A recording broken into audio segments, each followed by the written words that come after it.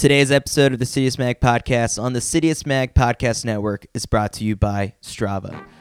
Guys, I have to admit, I'm pretty tired. I'm about 6.5 weeks away from the Tokyo Marathon. However, training's going really well, and you know I'm going to say it. Legs are feeling good. I don't think I've been this committed to a race before, and you can catch every split of every workout, of every run, all this jogging I've been doing. You can catch it all on Strava. In my opinion, it's the best fitness and training app for athletes, by athletes. I've been on there for years. The app is free to use, so you can just download it, create an account, and start logging those miles. Or, because I sometimes forget that we've got listeners from all around the world, you can log those kilometers as well. Log those distances from runs, bike rides, swims, and all sorts of other physical activities. Personally, I even log my weekly spin class that I do. I've started to get super competitive on Strava, and it's partly because of the premium features on Strava Summit. For just a couple extra bucks, you'll be able to examine your workouts like never before and get insights into your training. If you get the training pack on Summit, you can get filtered leaderboards. So that's where I like to see where I stack up against other people my age. And this weekend in particular, I'm doing a 10-mile race out in Long Island, and the race analysis feature that you can find on Summit will break it down for me. And I'm really looking forward to getting all that data afterwards to try and figure out what my goal marathon pace is going to be. Listen up, friends. You can get all that and more. Citius Mag Podcast listeners can try all of Strava's best features right now. Use the promo code CITIUS, that's all lowercase, when purchasing an annual Summit subscription, and you'll receive an exclusive discount, and it's like getting your first month free. Visit strava.com/summit and plug in the code CITIUS to get started. Do it. And while you're there, you can add me. Just search Chris Chavez, and you'll be able to track every single one of these jog fests that I've been doing. You can also join the Citius Mag Track Club on there. We've got a community of more than 1,000 members. Just search Citius Mag Track Club. It's the verified page, and you can see where you stack up against other readers, listeners, and fans. Strava.com/summit. Use promo code CITIUS to get started. My guest for today's show is Amos Bartelsmeyer. He was a runner for Georgetown for 5 years, but he never really had that one big shining moment at the NCAA championship stage. So how did that guy run a 3:55 mile in his season opener last weekend at Washington? This episode will bring you those answers. We also discuss how he came about training under Coach Andy Powell, who is formerly of the University of Oregon and has guided some of the top professional runners to their early success. We also delve into Amos's plans to represent Germany internationally and his decision to join a club out there. So all in all, people have been wondering who this guy is, because that was a very quick result from last weekend, and we've got your answer. So let's start the show.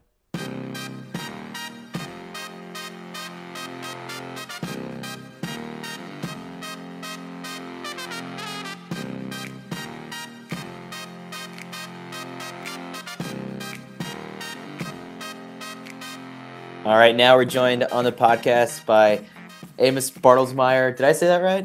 Yeah, that's right. You got Cool. it. Just like Yes. the cookies.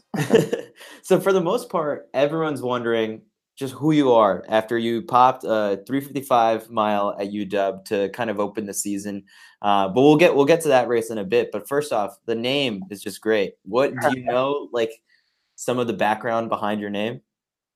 So yeah, it's definitely a mouthful, Bartelsmeyer. I've heard a lot of different variations over the years. I don't honestly know like too much of where the name comes from. I'm German, so it's a German last name. I'm from a town close to Frankfurt, and that's about it. My first name I was named after my great grandfather, and yeah. That's a pretty cool name. So you mentioned the German thing. You're running for Germany, right? But you competed at USA's last year? Yeah, so this past year I raced at USA's. But yeah, I've got dual citizenship. like I said, 'cause my mom's German, and I was born over there. I lived there for a bit, and so yeah, I've decided that I want to try to compete for Germany. So I've joined a club over there in Frankfurt, and I'm gonna race at the German indoor champs coming up here in February. So how does that exactly work when you go about picking a club? Yeah, I didn't really know obviously a whole lot about the process. So there was a girl who ran for Columbia that I kind of knew through a mutual friend. I knew through Jordan Mann, Natalie Tanner, and she's actually in the same club that I'm joining. So I kind of asked her like her experience with the club. She's like a dual citizen like me, and she just ran in the 10K in Berlin, the European champs, and she said like yeah, she's things have been great with this club, and they've been like really supportive of her living and training in the U.S. And racing for them, and so that kind of helped me make that decision. Yeah. So before we get to how you got to this point, let's take it all the way back in terms of just your running background. How far back does that start? Because for a lot of people who followed you in your career at Georgetown, before that you were just kind of like a standout high school runner from Missouri. Yeah. So I started running like I want to say third grade.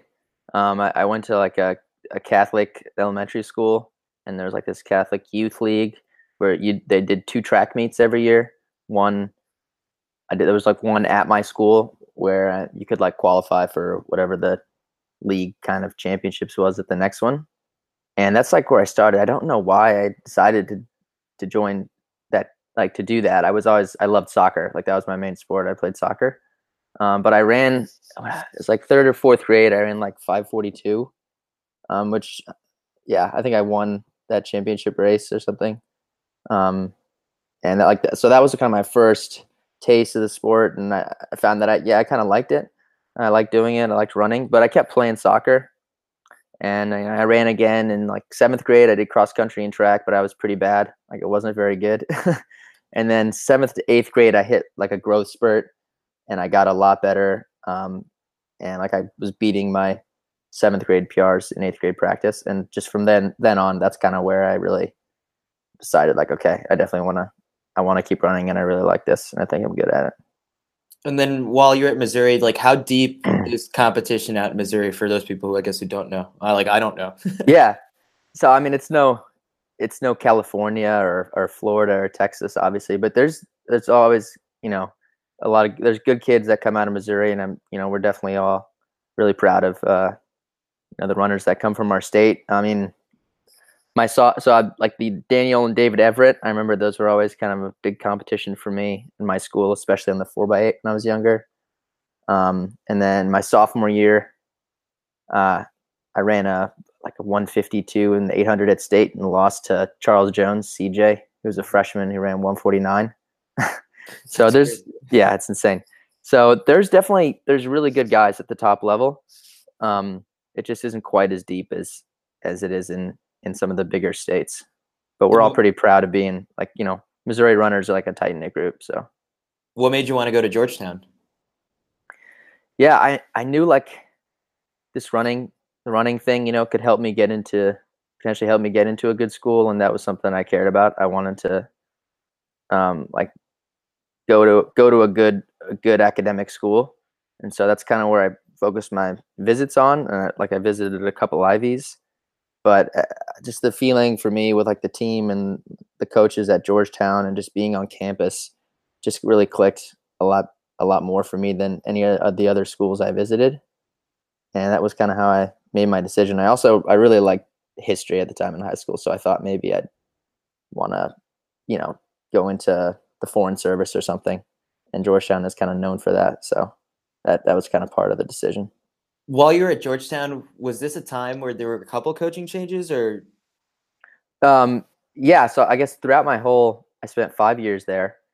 And during that time there were a couple of different coaching changes. When I was being recruited, I was recruited by Brandon Bonzi, and Coach Henner was the program director. And I guess just that year that I came in, Milt left, went to Stanford, and Mike Smith started as the women's head coach. And then by the time I left, Bonzi became the head men's track coach. So he was at I kind of had continuity there with Coach Bonzi the whole time I was there, which was really nice. So it wasn't actually as disruptive as it might seem from the outside.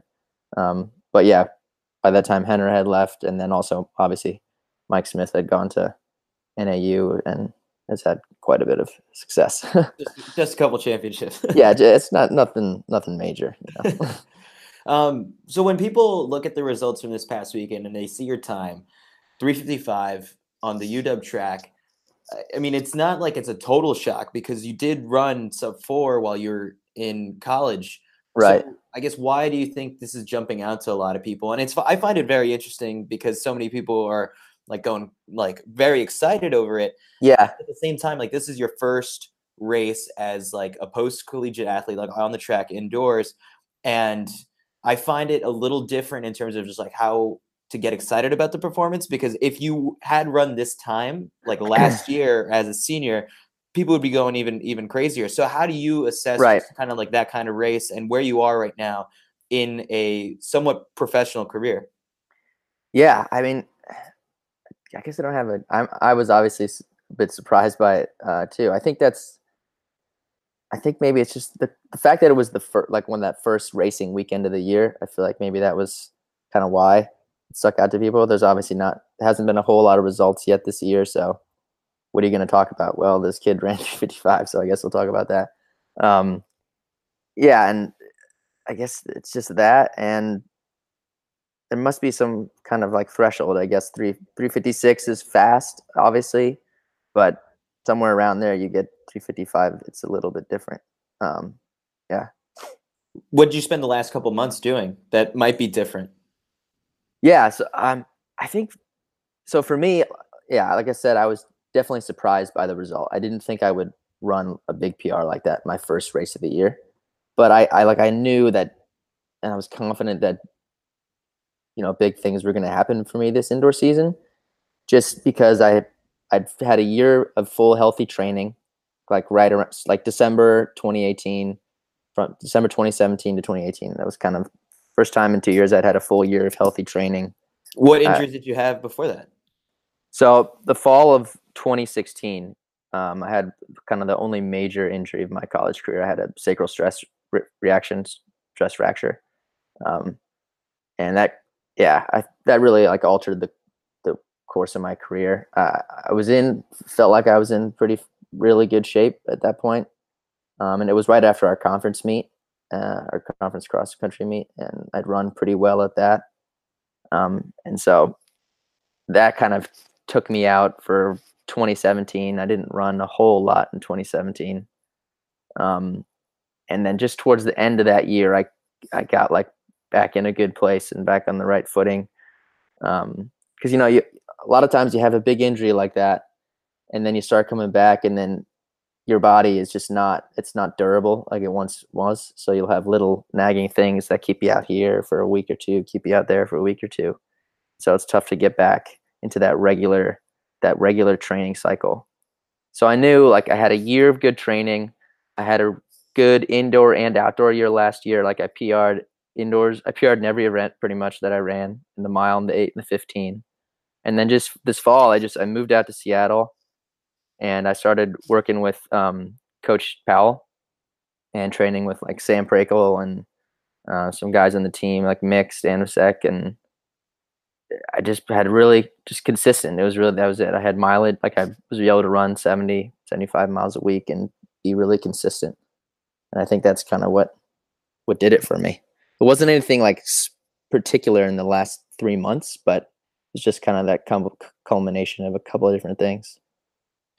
When you finished your career at Georgetown and now I guess you made this move out to Seattle, how did you go about the decision to keep going, like in terms of with running, and especially like at this high of a level? I'm sure you've got a bunch of like classmates who probably like as soon as their eligibility is done, they're just like, all right, that's it. Like that was it. It takes a toll on your body, and like people are tired, and so it's like I think I've gotten everything I can get out of my body. For you, why wasn't that the case?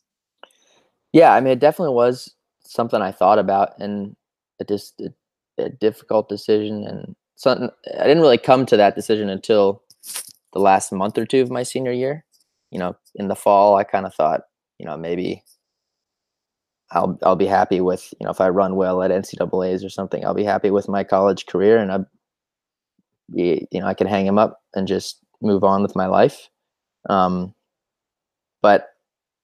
I don't know, when I got a little bit of that taste of success, and based off how much I'd been doing training wise, I just knew that I had a lot more that I could do. Like, I knew that wasn't close to my potential, just based on, what I was able to run that year, and, kind of things I'd done in the past. And then I decided, okay, if you want to keep running, you got to first of all, you got to be doing it for the right reasons. You got to figure out why you want to do it. And then you got to set some metrics for yourself as far as, what's a career for you? Like, what do you want to do? And so I decided I really want to represent a country on the international stage. I want to wear a vest. That's like something that would be just a really cool accomplishment. And that's something I could be really proud of, for the rest of my life. And I have like German roots. I was born there, and I speak the language, and I would go back every summer with my family. So I felt, proud of that connection, and I decided, well, I'm going to keep running. I want to try and make a team for Germany, and that's worth it for me. That's something I want to do. So the German 1500 meter squad? Yeah. Yep. That's the goal. Who are some German 1500 meter runners like in recent years that have like done fairly well or something like that? Because I mean, off the top of my head, I'm blank. Yeah. So there's a couple good guys who are really good, who are world class. There's Homie Tesfaye.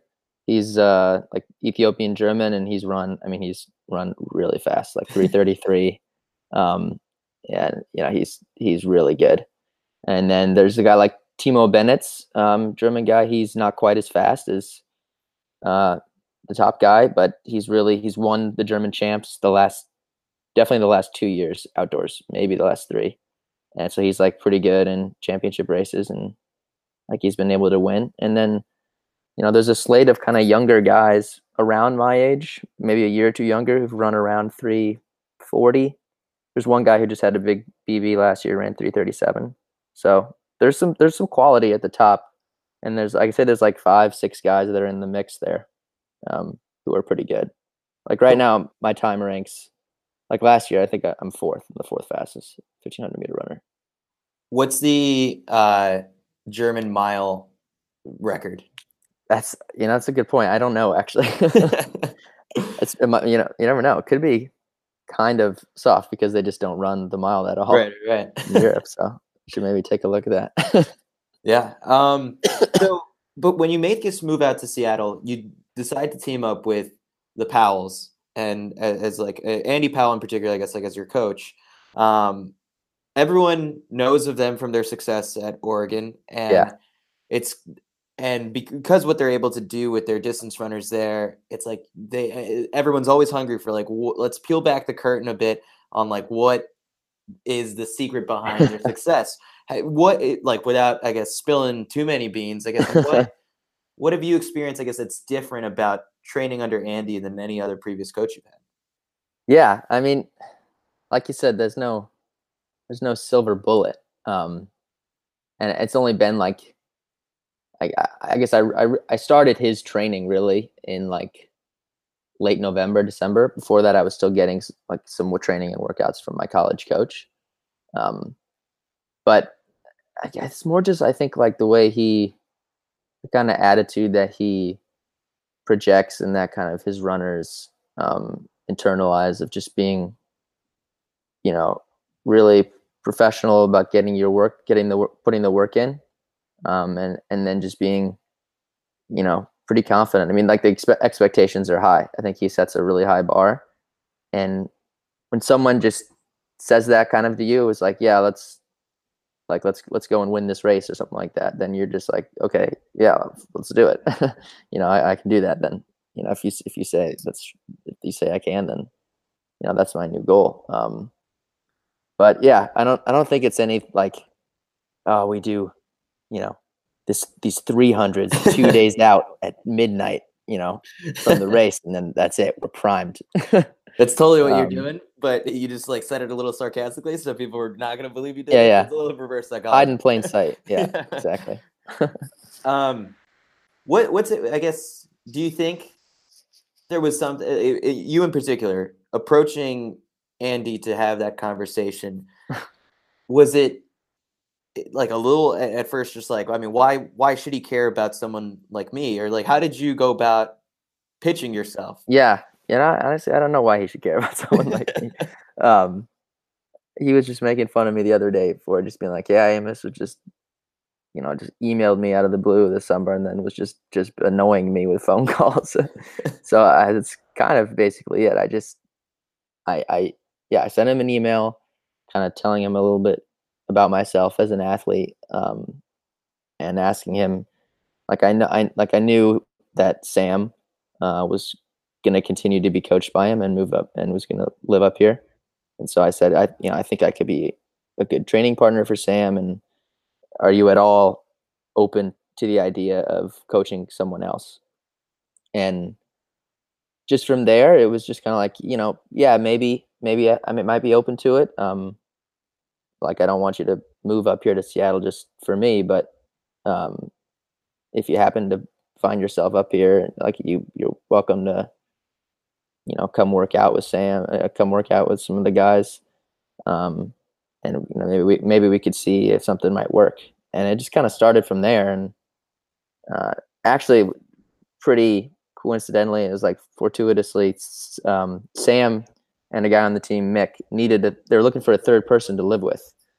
And so after I kind of talked with Andy a couple times, Sam called me and said, "Hey, I heard you might be moving up to Seattle. We're looking for a third guy. What do you think?" And I said, "Yeah, I'm in. Let's do it." So That's I think that kind of helped out. That I basically just decided to move in with two of his athletes. So there isn't a whole lot that's out there, I guess, on the internet about you, because I mean, so many people were wondering, like, what's this guy's deal? Yeah. What I was able to find is that you were in the Master of Science in Finance program at Georgetown. So, I mean, why keep going as a runner when, like, I think it's some video that you said it's like renewable energy seemed like something was of interest to you. So, I mean, whatever you accomplished academically at Georgetown, why put that on hold, I guess, or on the side while you're also balancing this running thing? Yeah, you sound like my parents, but I'm kidding. Yeah, I mean, I'd always just been someone who wanted to do well in school, or wanted to, like, get the best educational / career opportunities I could, but also had this running thing. And I guess I'm just like, you're just used to kind of doing both when you're in school. Yeah, it's not even a thought. You're just like, yeah, I go to class and I run. And so I'm still finishing that master's program. Actually, it ends in May. And so I thought, okay, I've got another year here where I don't have NCAA eligibility, but I'm still in school for another year. Like, I feel like I can take that time where, I mean, yes, I could go find a job, but it's also like kind of a chance for me while I'm still finishing school to just go after this running thing. Like, just because of, like, those things I'd said before, I feel like I've got a lot to prove still. And yeah, it's working out okay so far. We're only one race in, but it's worked out pretty well. So I don't know. We'll see. And maybe, if things continue to go well, I might continue to, put off some career interests. Yeah. And when you mentioned that Andy sets the bar kind of like high for just goal setting, what are some of those goals that you have for this year, this season? And like with Andy's approach to things, is it sort of, you mentioned like, let's go out and win this race. Is it something where it's short term, or are there boxes to check throughout the season? Yeah, it's kind of I mean, obviously you have like a, layered approach. You've got the long term and then the short term goals. I mean, long term, I guess, yeah, that's like for the whole year. I have a 1,500 goals outdoors. Like, I want to run an A standard, and so that can give me the chance to, make a team for the World Championships in Doha. And then indoors, yeah, like the kind of you start off. I think we talked about just like some time goals. Like my main time goal actually indoors is just a 3K. And then the mile was like, I want to be competitive in a mile, but I'm not totally concerned about the time.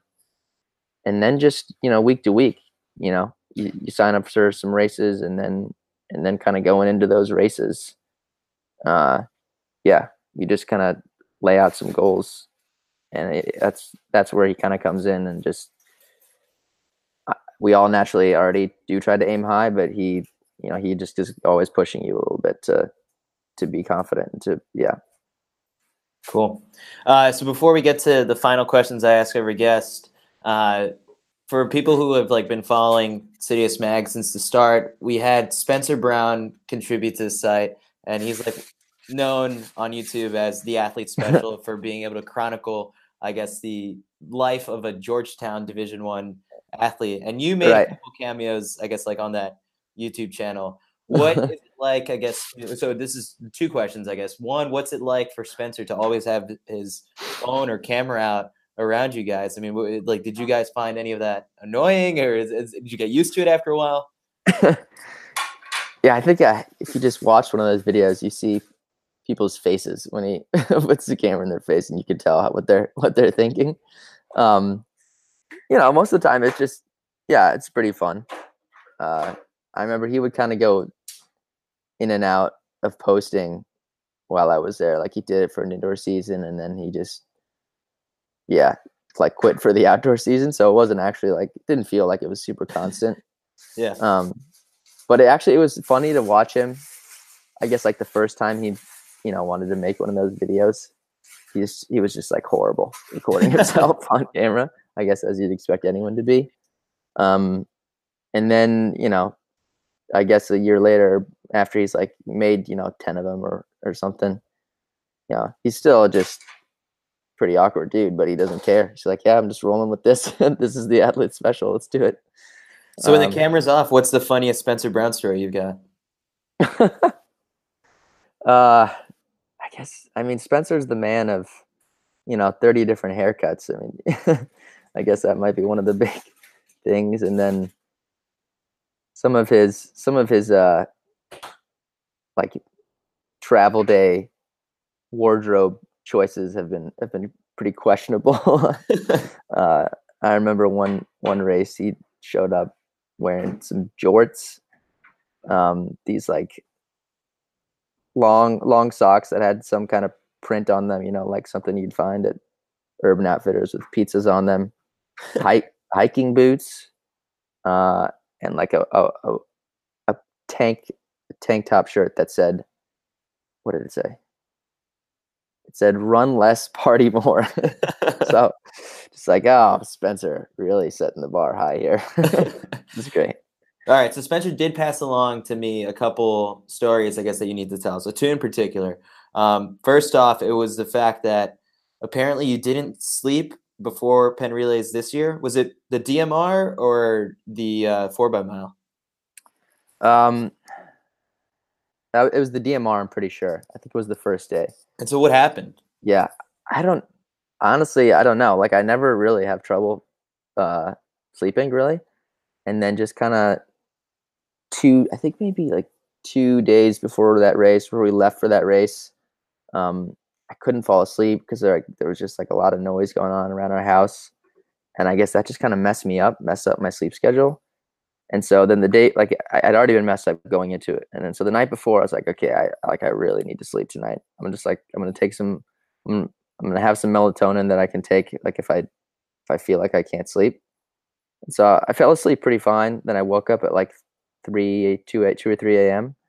And I was like, I don't think I can fall asleep. So I decided to take in melatonin right then, which is probably a bad idea, because then I slept straight through my morning alarm. I slept through our morning team meeting. And I woke up just in a total daze, feeling like I don't even know what planet I'm on right now. But luckily it's afternoon races.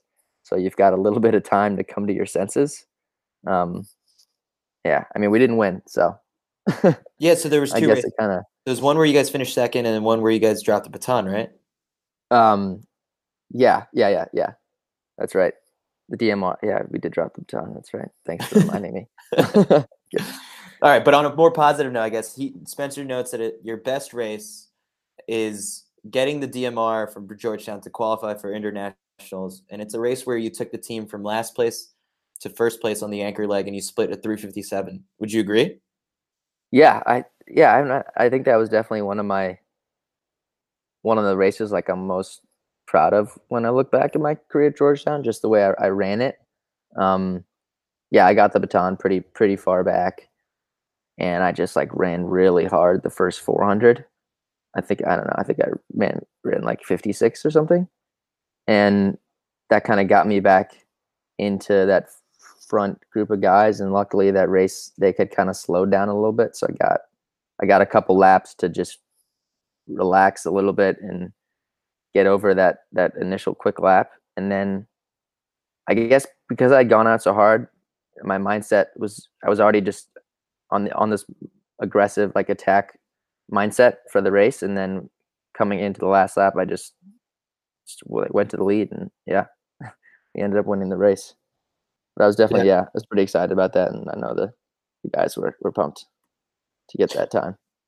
So the final 4 questions I ask every guest. First one is what's the funniest drug testing story that you've got? But I guess like, did you get drug tested often? I guess, but you from what I read online, you never scored individually at NCAAs, right?